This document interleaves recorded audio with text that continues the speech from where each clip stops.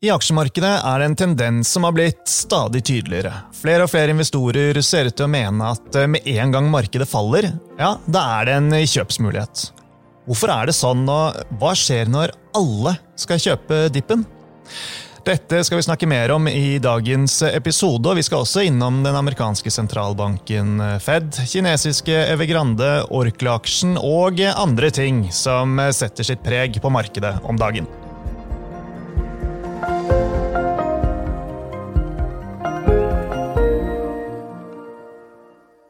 Velkommen til Utbytte, DNB-podcasten der jeg forklarer hva som skjer innen global økonomien og finansmarkedene. Jeg Marius Brunhaugen fra DNB Markets, og med meg har jeg aksjestrateg Paul Harper. Hei, Paul. Hei, Marius. Ja, det begynner å bli en slags vane, og vi har sett det over en lengre periode. Børsfall, de hentes synes jeg stadig raskere inn, og det siste året så har jeg fått en sånn følelse av at ja, det nærmest har vært opplest og vedtatt at det står kjøpere klar til enhver dipp. Og denne uken her var jo heller ikke noe unntak. Da børsene falt mer enn 2% på mandag, så tror jeg ikke det tok mer enn noen timer før overskriftene i alle landets finansaviser var preget av råd om å kjøpe. Og resultatet, det vet vi jo. Børsfallet denne uken, det hentet inn allerede når vi sitter her og snakker sammen fredag 24. september. Og jeg synes dette her veldig interessant, både dette med at tilsynelatende alle skal kjøpe dippen, og hvor raskt disse gjeninnhentingene kommer, du ikke enig? Ja, det har jo blitt en sånn veldig standard greie nå, at med en gang det begynner å falle, så plutselig stopper det opp før det egentlig blir noe ordentlig ut av det. Og det kan jo si at det har jo blitt litt sånn selvforsterkende, det at man har sett at det fungerer, så da blir det enda litt lettere å gjøre det neste gang det kommer et fall. Så jeg tror dette noe som antageligvis fortsetter å fungere helt til det ikke gjør det, og da blir det plutselig et sjokk da at det å kjøpe en dippen plutselig ikke fungerte, og da blir det mye vanskeligere da kanskje å overbevise folk til å kjøpe den neste dippen når det kommer. Men så lenge det funker, så tror jeg det kommer til å være investorer villige til å kjøpe med en gang det faller noe særlig, og da tar det sånn veldig mye å klare å få et fall på opp mot 10%. Det var et par forsøk i fjor etter covid, men ingen av de kom helt ned til en 10% korreksjon. Og så det også kanskje greit å nevne at det egentlig forholdsvis sjeldent at du får et fall på så mye som 20% uten at det en resesjon i bildet. Så hvis man ser på S&P 500, så ser på tall tilbake til 60-tallet, så har det faktisk bare vært ett tilfelle hvor børsen har falt mer enn 20% uten at det har vært en resesjon med i forklaringen, og det var krakket i 1987. Så sånn sett så det jo en viss backing i statistikken også, at så lenge man ikke har grunn til å tro at det en resesjon, så skal det mye til at det blir et veldig stort fall. Men disse fallene har da gradvis blitt mindre og mindre, har man inntrykk av nå det siste. Men hva skjer når alle samstemte om at man skal kjøpe dippen? Altså får man et sånn der siste pessimist blir optimist tilfelle, eller vil du si at vi der omtrent allerede? Ja, det kan nok godt sies at man egentlig der allerede, for det jo som du sier at det trenger ikke å falle stort mer enn 2-3% før det begynner å mobilisere kjøpere. Nå fikk vi fall da på rundt 5% denne gangen, hvis vi tar fra høyeste close til laveste close denne uken, men det har vært spesielt med å se på en del tekniske indikatorer, sånn som den 50-dagers glidende snitt, at det har vært et veldig, veldig bra støttenivå på børsen. Så med en gang det kommer ned dit, så har det gjerne fallet stoppet opp like etterpå. Så det litt som vi sa tidligere, at så lenge det fungerer, så blir det jo til at flere og flere satser på det, men på et eller annet tidspunkt så kommer det til å vise seg at sjokket noe større, og da kan det gjøre litt med tilliten. Ja, og så det jo interessant at det sånn til tross for at alle, altså i anførselstegn, vet jo at aksjer høyt priset. Altså vi har påpekt det, jeg vet ikke hvor mange ganger i en historisk kontekst. Og som du sier, vi har gått lenge nå uten at det har kommet den klassiske årlige 10%-eren. Ja, så prising, som du sier, noe som har vært høyt en god stund, men det jo ikke sånn at noen har noe edge på å beregne PM-multipler. Alle kan jo se hva det Så prising i seg selv veldig sjeldent at det noe catalyst for et fall. Du trenger en eller annen tilleggsfaktor til å komme inn i bildet, og så skjer det først noe negativt. Da kan man si at prising såpass høy at en sånn negativ nyhet tåler vi ikke. Men det at børsen bare priset høyt alene, egentlig ikke en god nok grunn til at det skal falle, så man må ha et eller annet tilleggsfaktor til å utløse det. For bare presisere det, at det ikke sånn at vi går rundt her og ønsker en korreksjon, altså, men et sunt marked, det vel til det beste for alle. Men hvis alle skal kjøpe enhver dipp, hva det da som skal trigge en korreksjon på? Ja, så jeg tror sånn som ting ser ut akkurat nå, så trenger vi å se noen nedjustering i estimatene, for vi har jo nå etter covid hatt litt over et år hvor forventet inntjening til selskapene har konsekvent blitt justert opp. Hver gang det kommer noen meldinger fra selskapene, så det da positiv stort sett, så analytikerne har justert estimatene opp, og da har i hvert fall de siste kanskje 6 månedene av oppgangen hovedsakelig kommet samtidig som PM-multiplen har falt. Så til å begynne med så var det kursene steg, men samtidig som estimatene falt, så da gikk prisingen opp. Men så har man da hatt en periode hvor estimatene har begynt å justeres oppover raskere enn prisene har gått oppover, så da har prisingen blitt noe lavere, da til tross for at det fortsatt relativt høyt. Men hvis det skulle snu, og du begynner å se nedjustering i estimatene, da det kanskje ikke like lett å bli, og ikke liksom bekymre seg så mye for prisingen, for kommer estimatene ned, så må du da begynne å argumentere for hvorfor PM-multiplen skal opp, hvis du skal da ha oppside i kursutviklingen. Og det ikke like lett å argumentere når multiplen høyt. Så det mye lettere å se bort ifra prising høyt, hvis du kan se for deg en scenario hvor prisene kan stige samtidig som PM-multiplen faller. Og dette her med estimatene til inntjeningsforventninger, det kan vi kanskje touche innom litt senere også. Det har kommet et par drypp der denne uken som verdt å nevne. Men i forhold til hva som skal trigge en potensiell korreksjon, da, altså andre ting man kan trekke fram, det vel i den grad det blir en slags krisemaksimering knyttet til gjeldstaket i USA, selv om det mange ganger før har vist seg å bare være støy, så det noe som kan komme på radaren i høst. Så hører vi jo daglig omtrent om utfordringer med globale forsyningslinjer, og at det rammer stadig flere bransjer og sektorer, så der det vel ting som kan gå enda mer i stå. Men man føler seg på en måte nesten litt dum da, når man snakker om alle disse risikomomentene, ettersom markedet bare turer og durer videre opp, og det vel ikke til å komme utenom at det en ting som ser ut til å trumfe alt der, så det nullrenten og støttetiltakene som har kommet av en masse. Ja, så langt så har jo det vært tilfelle at det berømte TINA, There is no alternative, har jo vært veldig sterkt nå i lang tid, men det blir jo også litt mer interessant nå som vi har i hvert fall i Norge klart å komme oss opp fra nullrenta.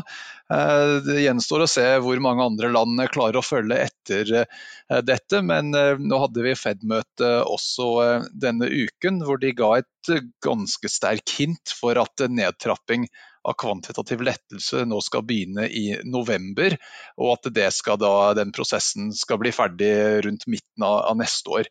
Så prosessen med å begynne å reversere noe av denne støtten nå omtrent i gang, i hvert fall i Norge og antageligvis da i USA om ikke så veldig lenge.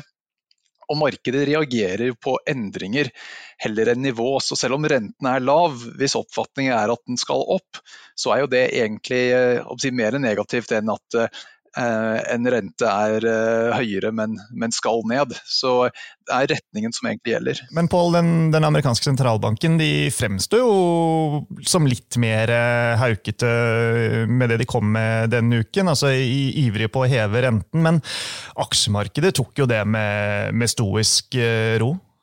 Ja, jeg hadde egentlig forventet kanskje at det skulle bli tatt imot litt mer negativt, men den delen av rentekurven som var mest haukete var egentlig når det kom ut i 2024. For der indikerte de da 2 til 3 flere renteøkninger enn det markedet har priset inn. Så den delen var åpenbart mer haukete enn ventet, men 2024 jo fortsatt en stund inn i fremtiden. Så jeg tror markedet var litt mer på den foten at ja, det interessant hva de tror kommer til å skje 2-3 år fremover, men historien viser at ingen noe spesielt god til å prøve å forutse fremtiden såpass langt utover, så vi får heller takle det når vi kommer så langt. Ja, det det? Fordi det det at det så langt frem i tid at her kan man lene seg tilbake og slappe av, eller det at markedet rett og slett ikke tror på at det blir den varslede renteoppgangen? Ja, det kan nok være litt begge deler, at når det såpass langt frem i tid, så jo sannsynligheten for at det kanskje blir noe annet relativt stor. Og ser man igjennom historikken til Fed de siste 30 årene, så har det jo vært veldig mange tilfeller hvor de har estimert at renten skal gjøre et eller annet, og det viser seg at fakta noe helt annet når man kommer så langt. Så Fed jo ikke noe bedre til å spå renter enn noen andre. Så jeg tror man kan ta det litt med en klype salt når det snakk om hva som skal skje i 2024. Og så må jeg også kanskje nevne at rentemøtet kom samtidig som litt bedre nyheter rundt Evergrande i Kina, som var det som egentlig trakk markedet ned i starten av uken. Så noe av utviklingen den dagen var kanskje litt preget av det også, så det var kanskje ikke bare Fed-møtet som var forklaringen.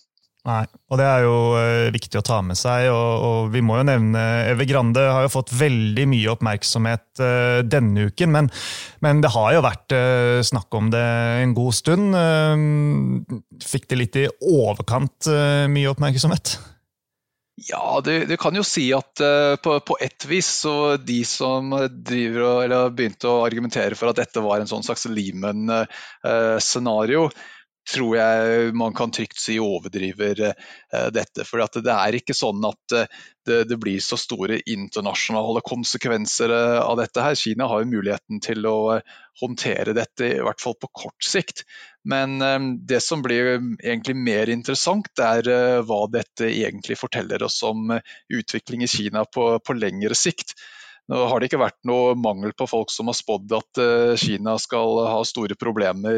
Det har jo vært en slags gjentagende fenomen i snart 20 år sikkert, at man har vært bekymret for vekstmodellen der. Men nå ser man kanskje noe tydeligere tegn til at myndighetene begynner å bli mer bekymret for dette også. Tidligere så har det jo gjerne vært sånn at med en gang noen kommer i trøbbel, så stepper myndighetene inn og redder de. Men nå virker det som de prøver å i hvert fall redusere den risikoen for at aktører bevisst bygger opp for mye gjeld i en forventning at staten kommer til å redde dem.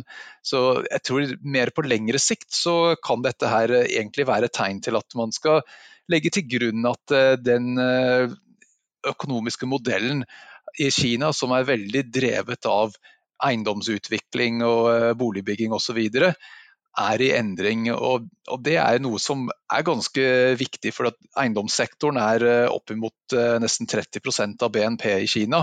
Boligbygging rundt 12%, så dette en viktig del av kinesisk økonomi, og hvis det da skal trappes ned etter hvert, så får jo det konsekvenser. Så dette ikke noe man skal ignorere. Jeg tror det mer en langsiktig sak heller enn en slags kortsiktig faktor som det viktigste å ta fra dette.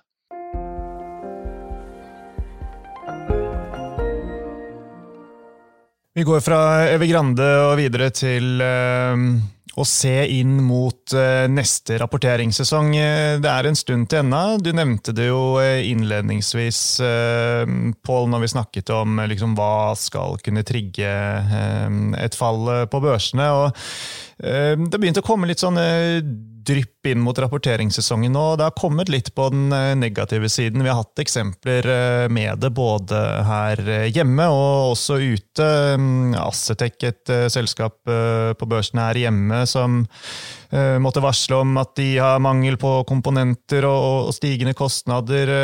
Yara også var ute og stengte ned produksjon på grunn av høye gasspriser, og så varslet de etter det økte priser på utvalgte gjødselprodukter. Og internasjonalt så har det vel også vært tegn til litt sånn småskuff, for eksempel fra FedEx, som jo også på en måte en slags liten indikator på temperaturen i økonomien. Så det noen sånne drypp som interessante å ta med seg.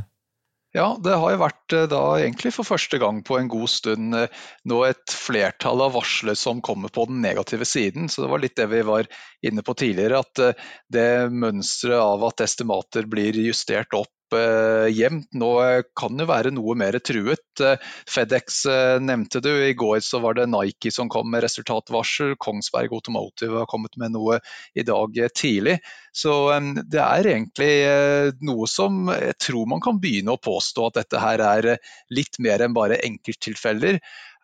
Og det kanskje det som man ser i de aller fleste av disse her, så har dette med kostnader å gjøre, heller enn at det svikt på etterspørsel. Så det supply chains, det tilgang til komponenter og sånne type faktorer. Så det ikke tegn på at en resesjon rundt hjørnet, men det tegn til at marginskvis kan kanskje begynne å tvinge analytikerne til å begynne å kutte estimater heller enn å justere opp hele tiden. Ja, for jeg synes det blir en stadig mer gjenganger på tvers av bransjer og sektorer. Dette med kostnadsinflasjon og ikke minst problemer med globale forsyningskjeder. Og så skaper dette ringeffekter, og her kan det jo definitivt være at markedet ikke har på noen som helst måte klart å ta inn over seg konsekvensen av dette ennå. Altså man skal I hvert fall ikke undervurdere det.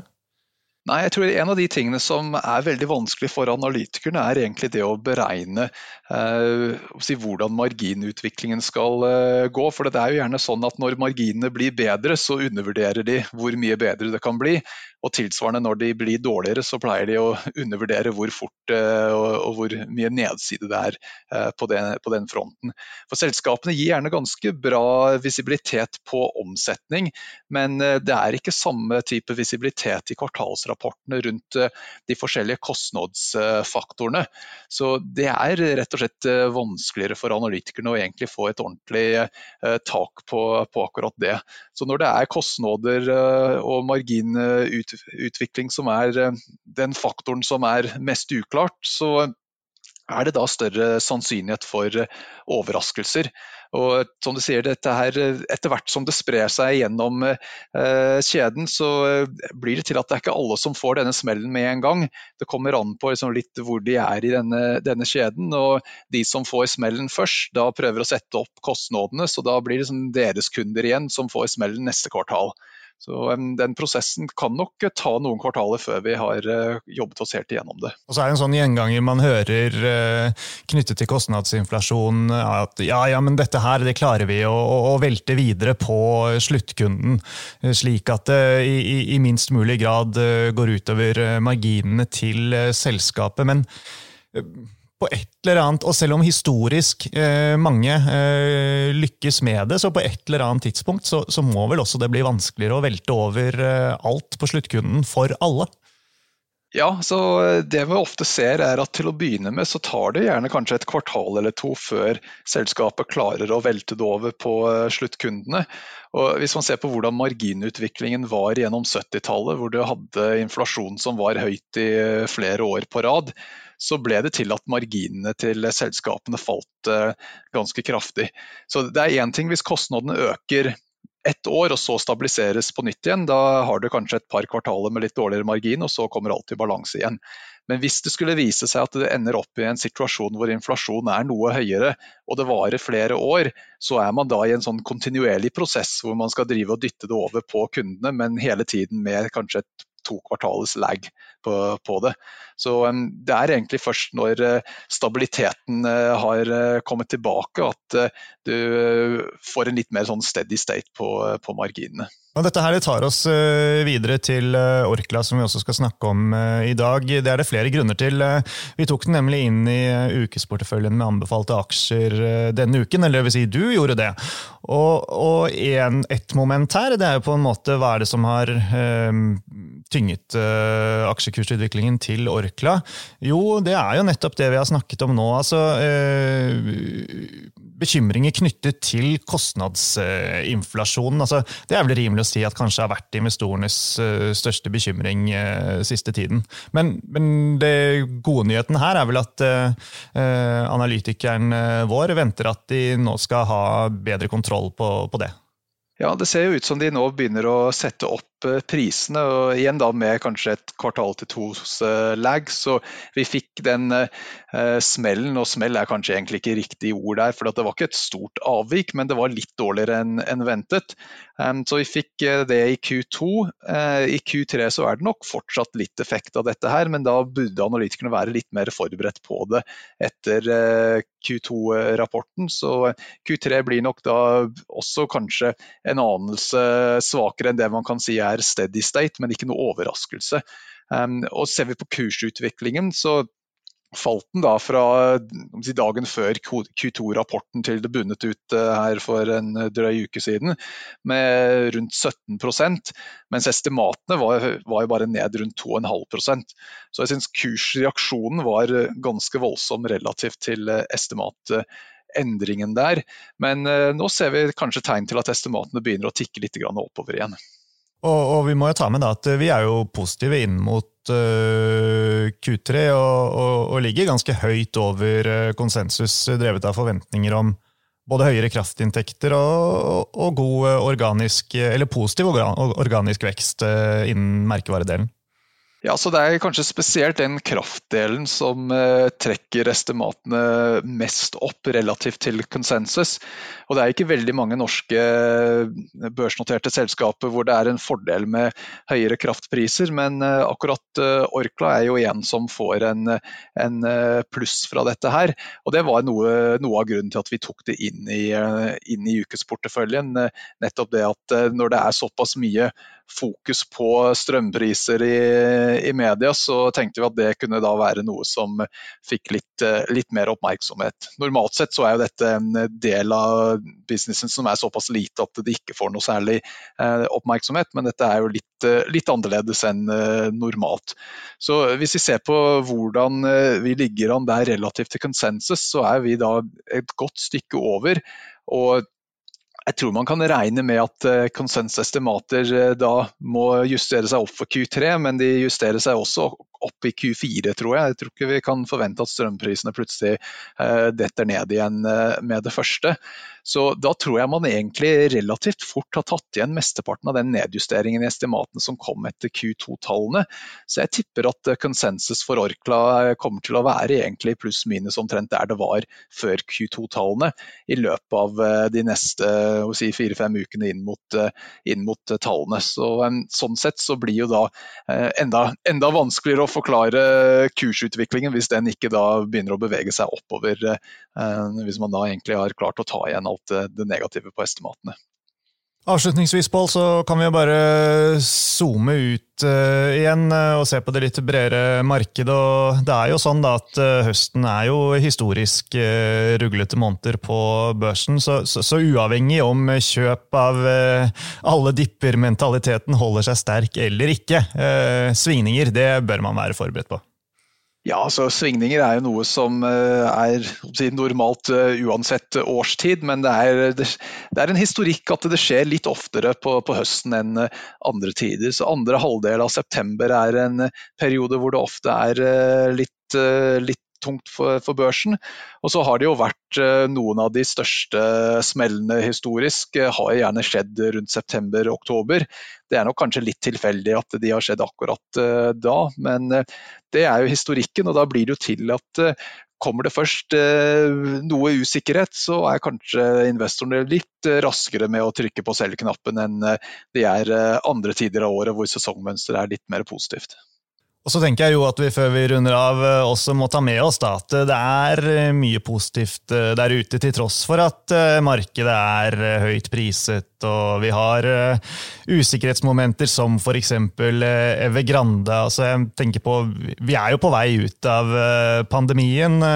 Veksten i økonomien, den er god. Mange har jobb, mange har til dels mye oppsparte midler som de kan bruke på alt fra å gå på restaurant til å kjøpe aksjer eller pusse opp huset eller hva de nå måtte foretrekke, og verden blir også, kan du si, stadig mer forent i kampen mot klimaklokken, og den omstillingen som vi skal igjennom i årene som kommer, vil jo definitivt gi mange vekstmuligheter. Så det er ikke noen grunn til å henge med nebbet i helgen, eller hva, Pål? Nei, jeg tror som du sier at det skal mye til at det kommer noe resesjon med det første. For selv om veksttakten i økonomien dabber litt av, så dabber det av fra ekstremt høye nivåer. Så vi er fortsatt langt over det man skal si er en slags normalvekst. Så det er sterk vekst, og det er veldig sjeldent at du får større krakk i en periode hvor det er bra vekst i økonomien og selskapene tjener bra med penger. Så jeg tror, selv om det kan absolutt være ruglete en stund til, så er det vanskelig egentlig å argumentere mot den buy the dip-mentaliteten, selv om man må nok være forberedt på at iblant så kommer det dipper som er litt større enn bare 5%. Det betyr det at vi har kommet til veis ende for nå, så da gjenstår det bare å si takk, Pål, for at du tok deg tid i dag, og tusen takk, folkens, til alle dere som hørte på.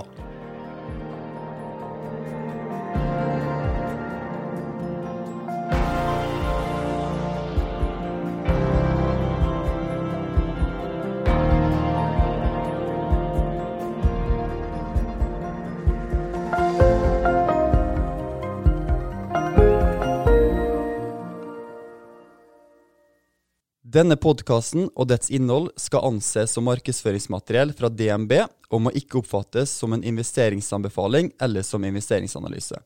Innholdet skal heller ikke anses for å være investeringsrådgivning tilpasset den enkelte kundes behov. Informasjonen som gis i podcasten er kun ment som generell spareveiledning og er ikke ment å utgjøre juridisk, finansiell, kommersiell, skattemessig eller regnskapsmessig rådgivning. DNB tar intet ansvar for direkte eller indirekte tap eller kostnader som måtte oppstå ved bruk av informasjon i denne podcasten. For mer informasjon og full disclaimer, vennligst se vår webside dnb.no/disclaimer.